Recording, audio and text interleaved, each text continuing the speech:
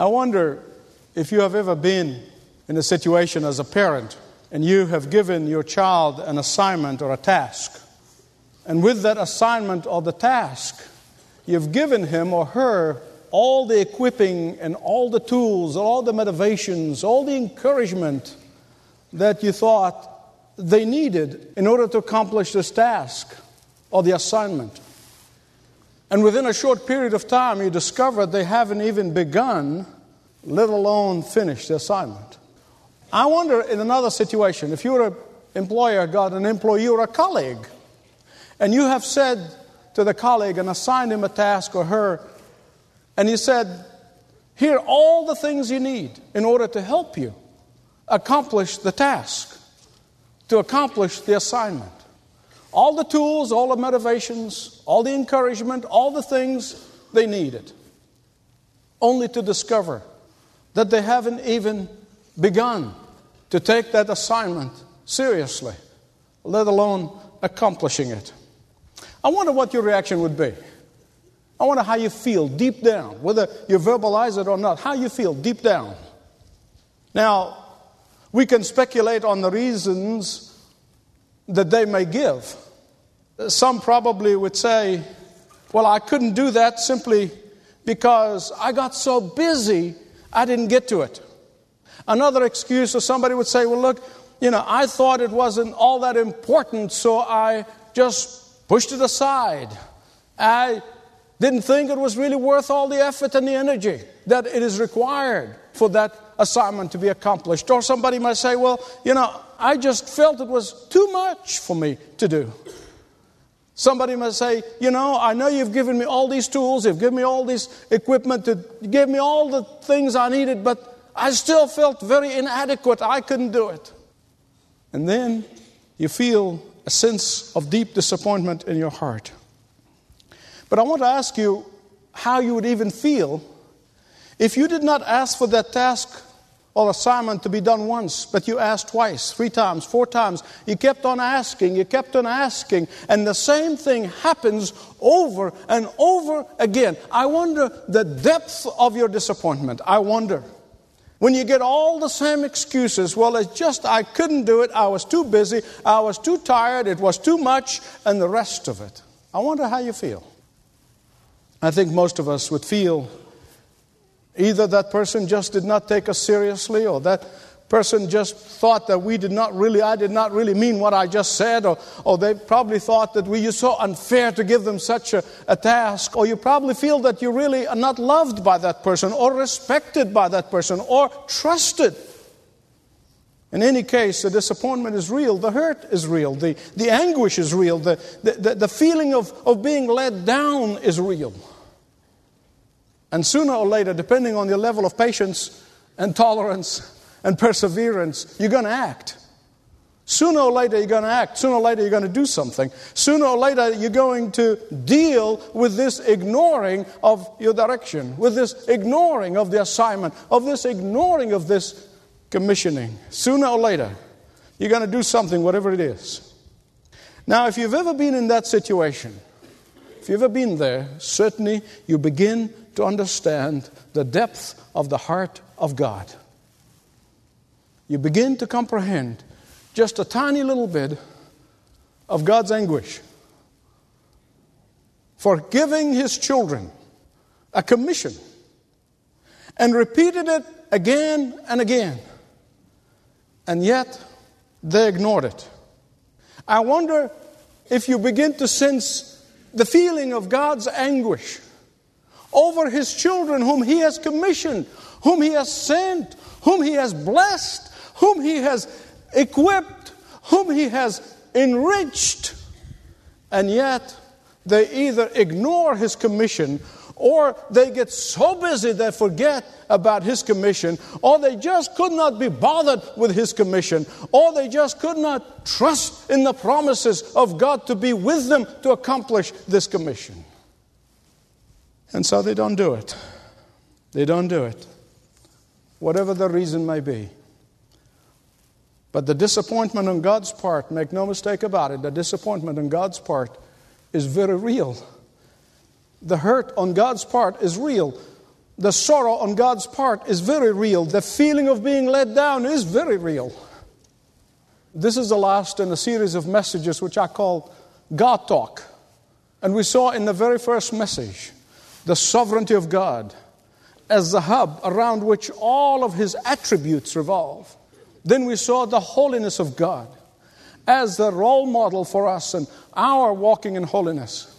Then we saw the guidance of God as the rudder upon which all of our decisions should be based. Then we saw the keeping power of God, the promise upon which all of our souls rest. Then we saw the love of God upon which our identity is found. And here today, as I conclude this series of messages, I want us to focus on the commissioning of God as our only call in life. Our only call in life. If there is one distinction between biblical faith and all the other religions, it would be this. Listen carefully. Our God is a reaching out God. Our God is a caring God. Our God is a seeking God. Our God is a calling God. Our God is a pursuing God. And yet all the other religions, basically in the very, very essence, man is trying, is striving, is working hard, trying to bribe his God, trying to reach his God, and they cannot. Biblical Christianity is very clear from the very beginning that our God is the one who reaches out to us. Our God is the one who calls us. Our God is the one who pursues us. And from the very beginning, from the very beginning of history, God chose to use human beings to proclaim His message. God chose human beings to be the agents of reaching out to humanity. God chose flawed human beings to be commissioned as His children to make Him known. From the very beginning, God chose human instruments to testify to the name of God. I don't know whether you have ever thought about this as I do. I think about this a great deal, particularly when I recognize my own frailty and my own failures and my own weaknesses. And I would say to myself, Lord, if I were God, I would not have given that task to people. I mean, if I were God, I would never delegate this most important mission to flawed human beings. But praise God, I'm not God. Amen belongs here. This is the way He chose to do it. And I often wonder, why?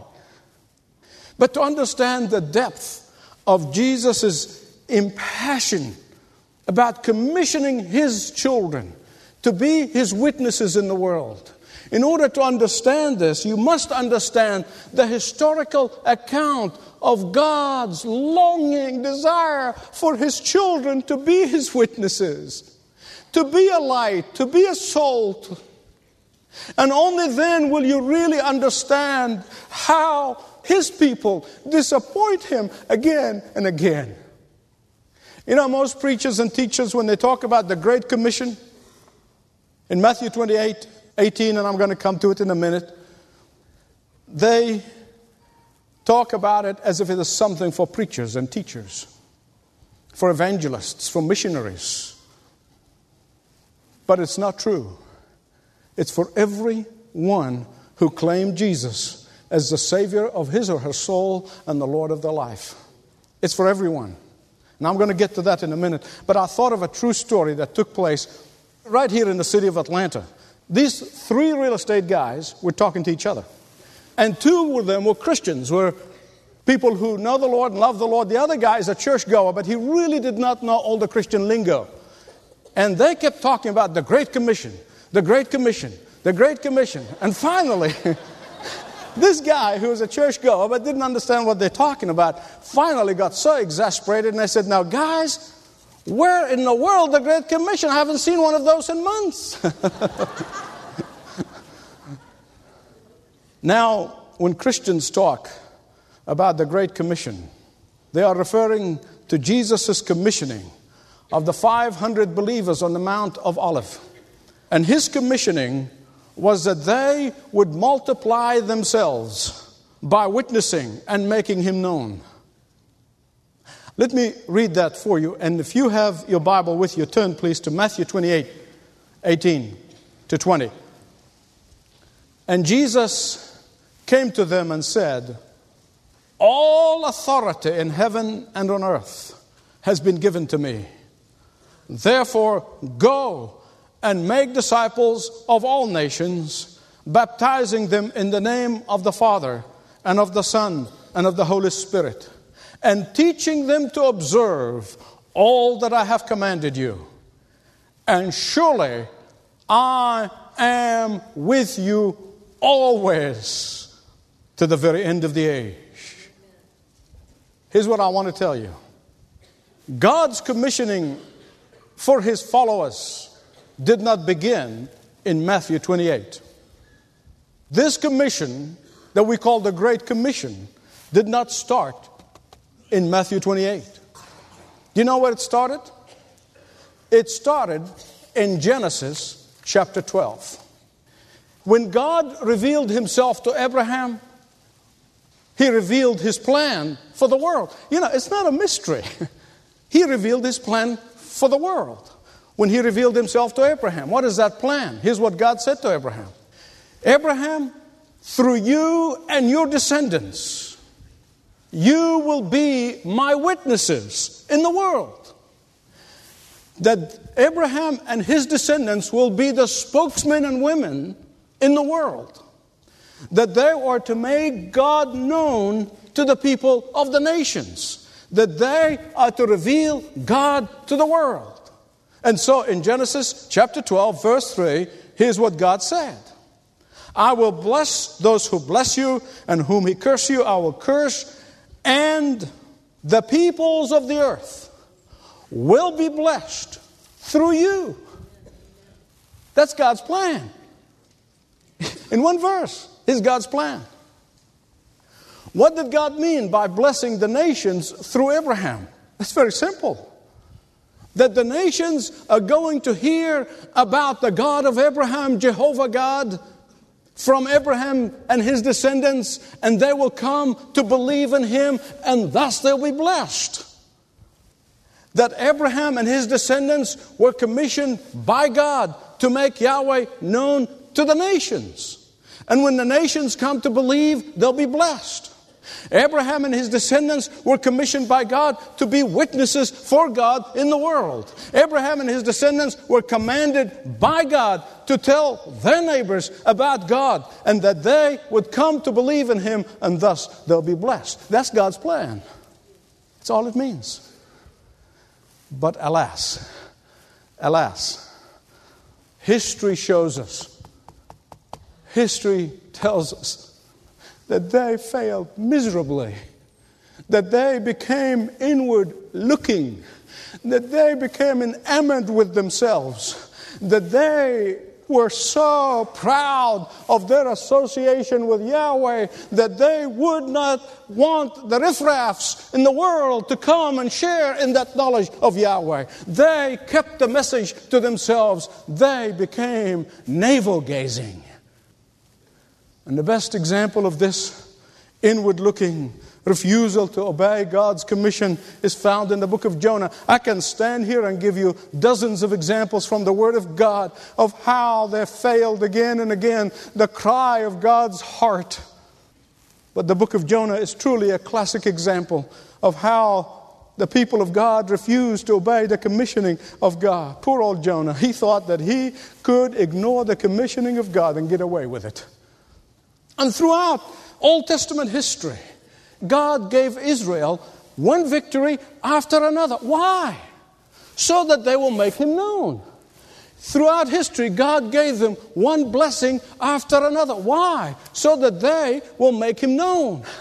God gave Israel one warning after another. God gave Israel one encouragement after another. God gave Israel one plea after another. God gave Israel one prodding after another. Why? So that they get out of their huddle and make Him known.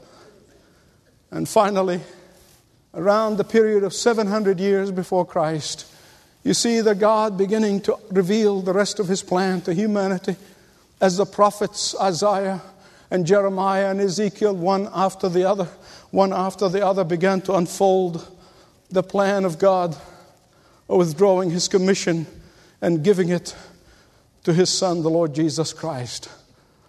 What was it? God is going to send from the descendant of Abraham His only begotten Son, and He is the one, when He's lifted up, draw all men to Himself. And that is why you find that in the very Gospel of Matthew, if you read it very carefully, is a deliberate comparison between Israel, the nation, the Son of God who is disobedient to the commissioning of God, compared to Jesus Christ, the obedient Son who is obedient to His Father. But I don't want you to miss this point. If you missed everything I've said so far, please don't miss what I'm going to tell you. Because history repeats itself with precision. It really does. And that is why repeatedly the Lord Jesus Christ spoke to His disciples, spoke to His followers about witnessing and not committing the sin that Israel committed of getting into a huddle and become self-centered and become self-focused. In fact, we know only 5 times, 4 in the Gospels, 1 in the book of Acts, but in reality, I have no doubt in my mind that those 50 days between the resurrection and the ascension, the Lord Jesus Christ repeated it over and over and over in their minds so they can get it. Be my witnesses. As the Father sent me, I send you. Make disciples of all nations. That the task of witnessing and making Christ known is not relegated to the professional evangelists and preachers and teachers. Not at all. In fact, if you look at the 500 people that Jesus was commissioning at that time, none of them were professional priests or rabbi. None of them occupied prominent places in the synagogues. None of them who had degrees in philosophy and art. None of them. He said to them, I am going to be with you. And that's enough. That's all the qualifications you need. That's all the equipping you need. That's all the tools you need. Even in church history, we see example after example of how when God's people ignored His commission, God's spirit of witnessing moved on. Even the disciples in the book of Acts who have heard from the lips of Jesus the commission about going out and making Him known. They got into a huddle in Jerusalem. And the book of Acts tells us that God sent persecution so that to force them out and take the gospel out to their neighbors and the neighboring towns. But even Jerusalem, that was the center of witnessing, when they ceased to witness, it ceased to be the center of witnessing. And you see that the center moved to the church of Antioch. And for a while it was the church of Antioch where the center of witnessing was taking place and missionary activities. And when they dropped the ball, as it were, the center of witnessing moved into Alexandria, Egypt. And it was there for 200 years as the center of missionary activities and preaching the gospel and witnessing. And when they cooled their zeal, it moved to Rome. And from Rome, it moved to England. And from there, the missionary movement spread not just throughout the land, but throughout the world, including a ship that came on these shores called the Mayflower. And they came with one purpose and one purpose only, and that is to bring the gospel of Jesus Christ. And here we are today, stand at a crossroads. And God, for this time, allowed us as a nation and as people, His people, to be at the very center of witnessing to the world. I wonder what we're going to do with it. Will we obey His commissioning? Will we open our hearts and our lips and our pocketbooks? Or will we get bogged down in our problems and our concerns and forget about His commissioning to us? You know, I was visualizing as I was fasting and praying and meditating upon the Word of God, and I was visualizing someone from the Church of the Apostles going to heaven. And Jesus said, "Why did you not obey my commission? Why didn't you do your part?" "Oh, Lord Jesus, you understand. I had family problems. I have business problems. I had workers' problems. I had this problem and that problem, and I just got so bogged down." And I visualized the Lord Jesus saying, "Have you not read my word? That when you seek first my kingdom and my righteousness, that out of taking care of all your problems." Beloved, I want to tell you, I don't want anybody to face the Lord Jesus in that day with regret. The word is clear. He has commissioned us to be witnesses. I know what some of you probably are thinking, but you know what? I want to tell you this before I conclude. Read it in church history. The church that ceases to be a missionary church, soon it will become a mission field. Read it in church history. And I know some of you saying, "You're not talking to me. I am really just one person, one Christian. What can I do?" You must be talking to the leaders. You must be talking to the teachers. You must be talking to the preachers. No, my beloved, that's the trick of the devil. Don't let him get to you. I'm speaking to every one of you, and I'm speaking to me. Some of you are saying, "Well, I'm just one person. What can I do?" I want to give you 2 examples. I thought of a dozen, but I'll give you 2 very quickly because of time, of what one person can do. Andrew, one man, one person. He brought Simon Peter to the Lord. One person. And Simon Peter won 3,000 people to faith in Christ in one day. Ezra Kimball was a layman. He was not seminary trained. He does not have degrees. He was a layman. He was teaching a class of boys in Sunday school. And he was led of God to lead this particular boy who was a shoe salesman to Christ. One person. He said, what one person can do? D.L. Moody won thousands upon thousands of people to Christ. What can one person do? Everything with God's power. One person can be used of God to be the next Spurgeon or Moody or Wesley or Susanna Wesley or Amy Carmichael. Don't underestimate what one person can do under the power of God. Now, many of you have heard me say this before, but I want to repeat it for a reason. The 2 years prior to birthing of this church, I have struggled inwardly in the presence of the Lord in my prayer about starting this church. And I struggled and I struggled. I said nothing to anybody, including my own wife. And I just wanted, not because I want to be disobedient, but I really just wanted to be sure that I'm doing what God called me to do and not what I wanted to do. So it took 2 years. And one of the great blessings that God began to reveal in my heart at that time is not only that this is going to be a tower for Christ, a lighthouse from which the gospel is going to echo around the globe. Not only that men and women are going to come and be blessed of God in worship, but that from this place, God is going to raise some mighty men and women for Himself. And I believe it today. I might not see it in my lifetime, but I believe it with all my heart. That was God's will for this church. One person can make a difference.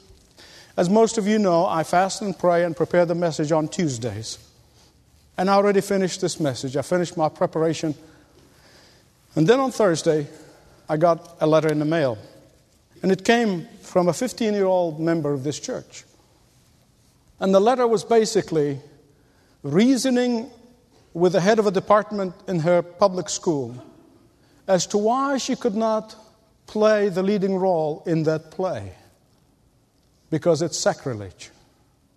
I honestly felt that I am reading something that C.S. Lewis would have written. It is so well reasoned, well articulated. And with that letter came a poem that was written by this 15-year-old member of our church. Let me see if I can read it, if I can do it justice. Now, I haven't asked for permission, but I know the person well. The title of the poem is A Call to Arm.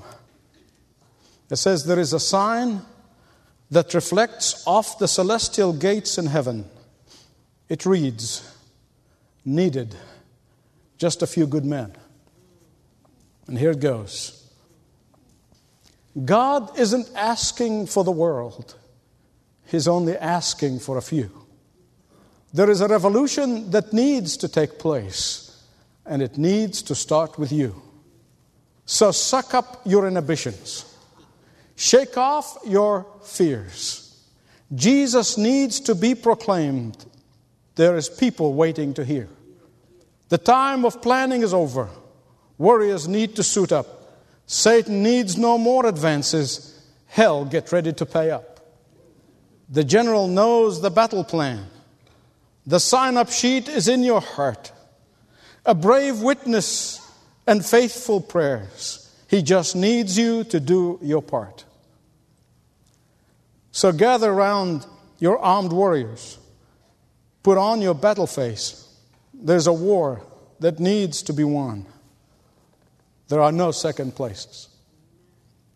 It says the celestial gates swung shut, and a few good men dropped to their knees. I did not need confirmation from the Lord, but I'm so glad He gave it to me. Will you be part? Will you be part? Or will you sit back in the seat of salvation and say, somebody else will do it. Somebody else will witness. Somebody else will work. Somebody else will invite. Father, it is so hard for us sometimes in an evangelical church like this, hearing your words Sunday after Sunday. It is so hard that we do not develop a callus and do not develop immunity. Oh, but Father, we know that your Holy Spirit can do the impossible. Lord, we've watched you do the impossible before, but there's nothing in what you're going to do. And so, Father, in the name of Jesus, we come to you as a body. We cry to you from the bottom of our hearts. Lord, we know that a movie will not do it, a sermon will not do it, a song will not do it, but the Holy Spirit of God will do it. Only you can change hearts. Only you can change lives. But Father, empower us, burdens us with that commission, that we would not rest until each one of us have taken part. Oh, Father, I pray this in the precious, mighty, glorious name of Jesus, who is able to do all things. Amen.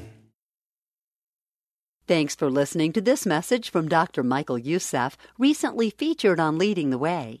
If you'd like to know more about us, please visit ltw.org. That's ltw.org.